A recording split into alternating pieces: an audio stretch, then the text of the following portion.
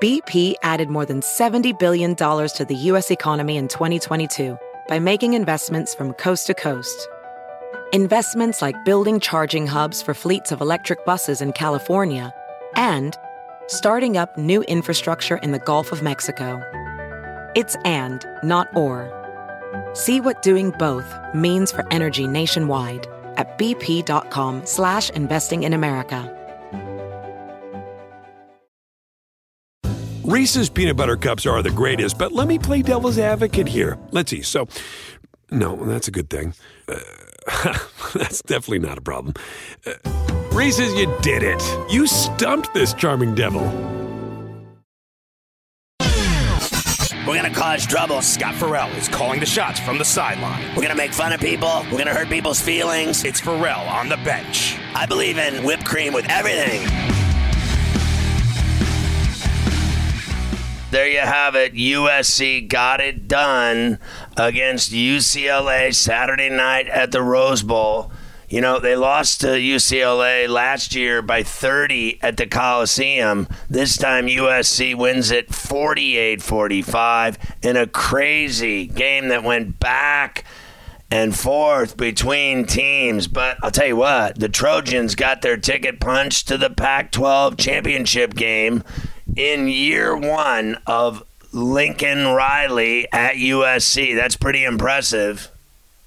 It was the first time they were both ranked, and they got it on at the Rose Bowl after UCLA jumped out 14-zip.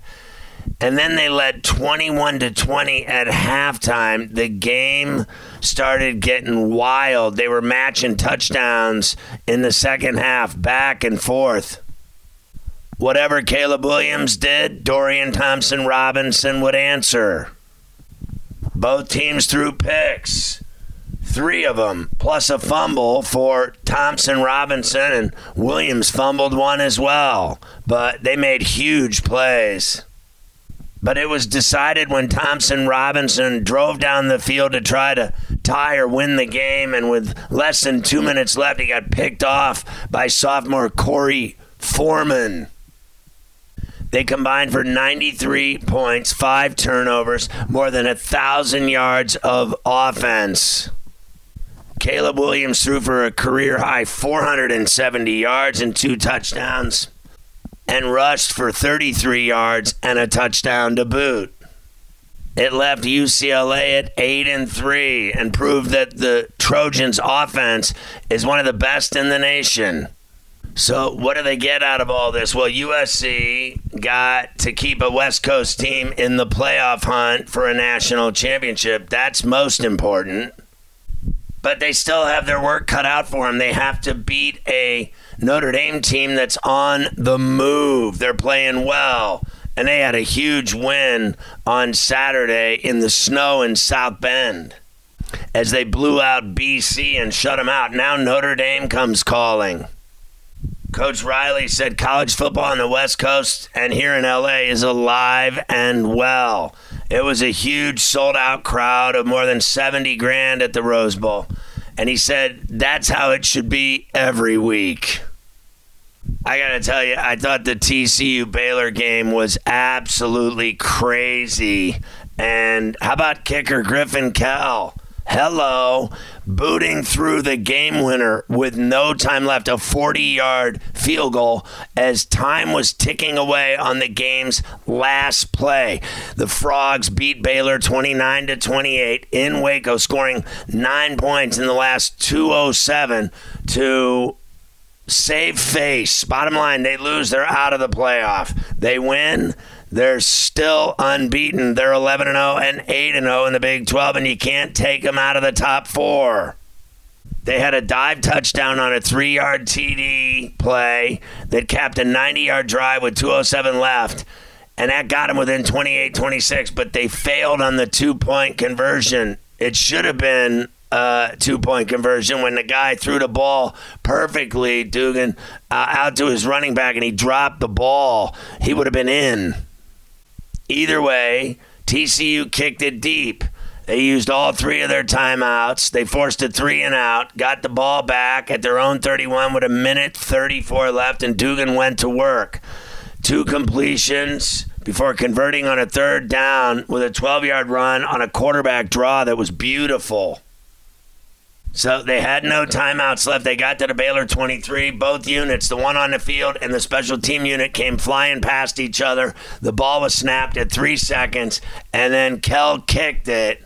He had an extra point clank off the upright earlier, but this one went through the uprights as time ran out, and the Frogs went ballistic on the field in Waco, going crazy, piling on each other.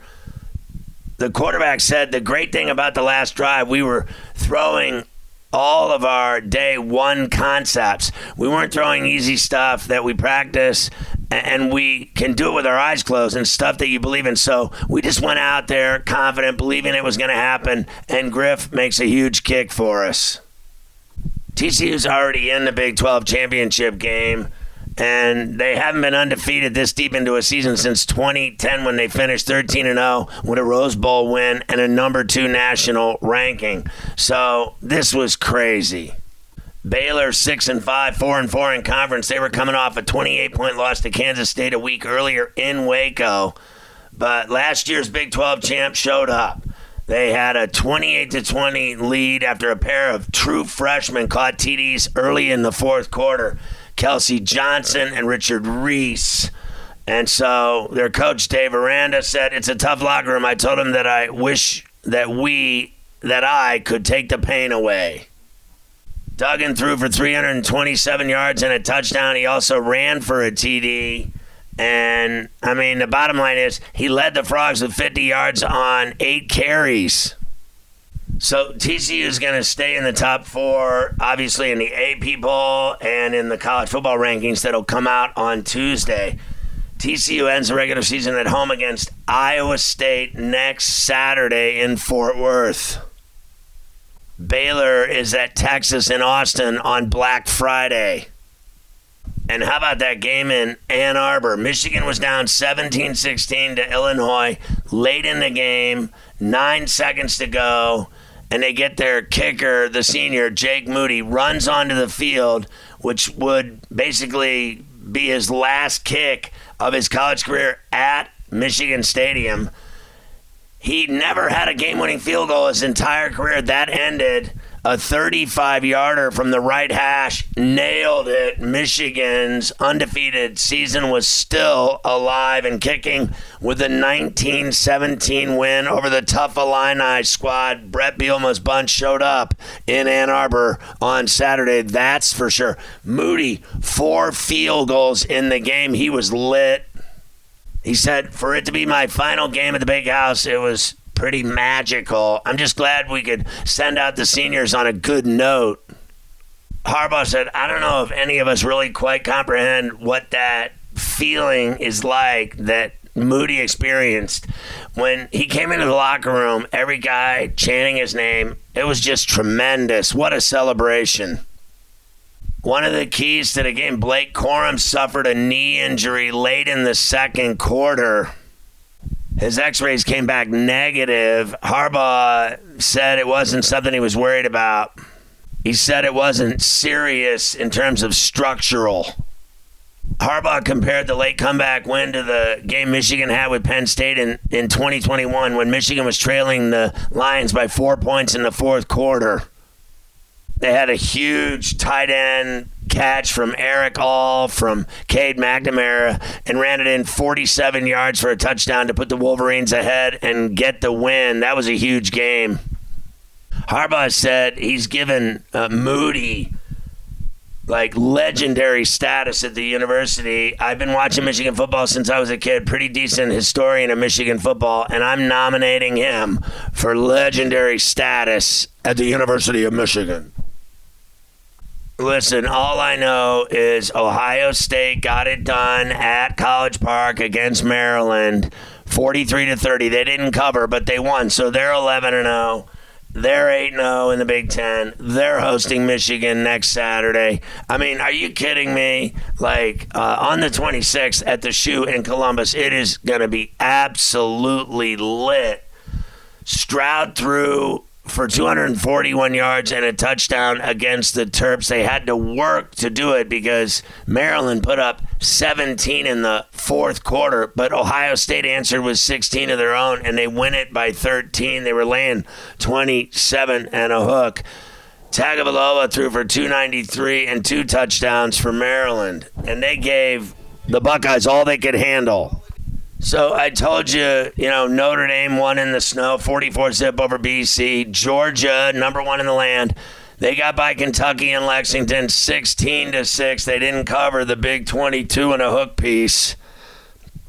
Tennessee got rolled at South Carolina by the Gamecocks. Spencer Rattler threw 6 touchdown passes, 63-38. So much for Tennessee's great season. They're now 9-2 and 5-2 in the SEC, and they're going to pay the price for losing that game in Columbia. LSU rolled UAB in Death Valley, 41-10. Bama, 34-0 over Austin Peay. Clemson, ranked 9th, racked Miami, 40-10 at Clemson. Oregon got it done, 20-17 over Utah. Nix played, threw a touchdown. Everybody said he wasn't going to play. Penn State 55-0. Make that 55-10 over Rutgers in Piscataway. Georgia Tech upset North Carolina 21-17 in Chapel Hill. Ole Miss got beat up in Fayetteville by Arkansas 42-27. Kansas State 48-31 over West Virginia in Morgantown. Penix threw a touchdown for Washington. They blew out Colorado 54-7 at Husky Stadium in Seattle. Florida State ranked 19th, 49-17 all over Louisiana at Doak Campbell in Tallahassee. Navy upset UCF in Orlando 17-14. And in the Bedlam game, Sooners win it 28-13 over Oklahoma State. Oregon State beat Arizona State in Tempe 31-7. Louisville easy over NC State 25-10. That'll be it for the rankings for the Wolfpack. They're toast in the rankings now. Cincinnati ranked 25th, easy over Temple at the Lincoln. Philadelphia 23-3. So there's all your ranked college football games from Saturday.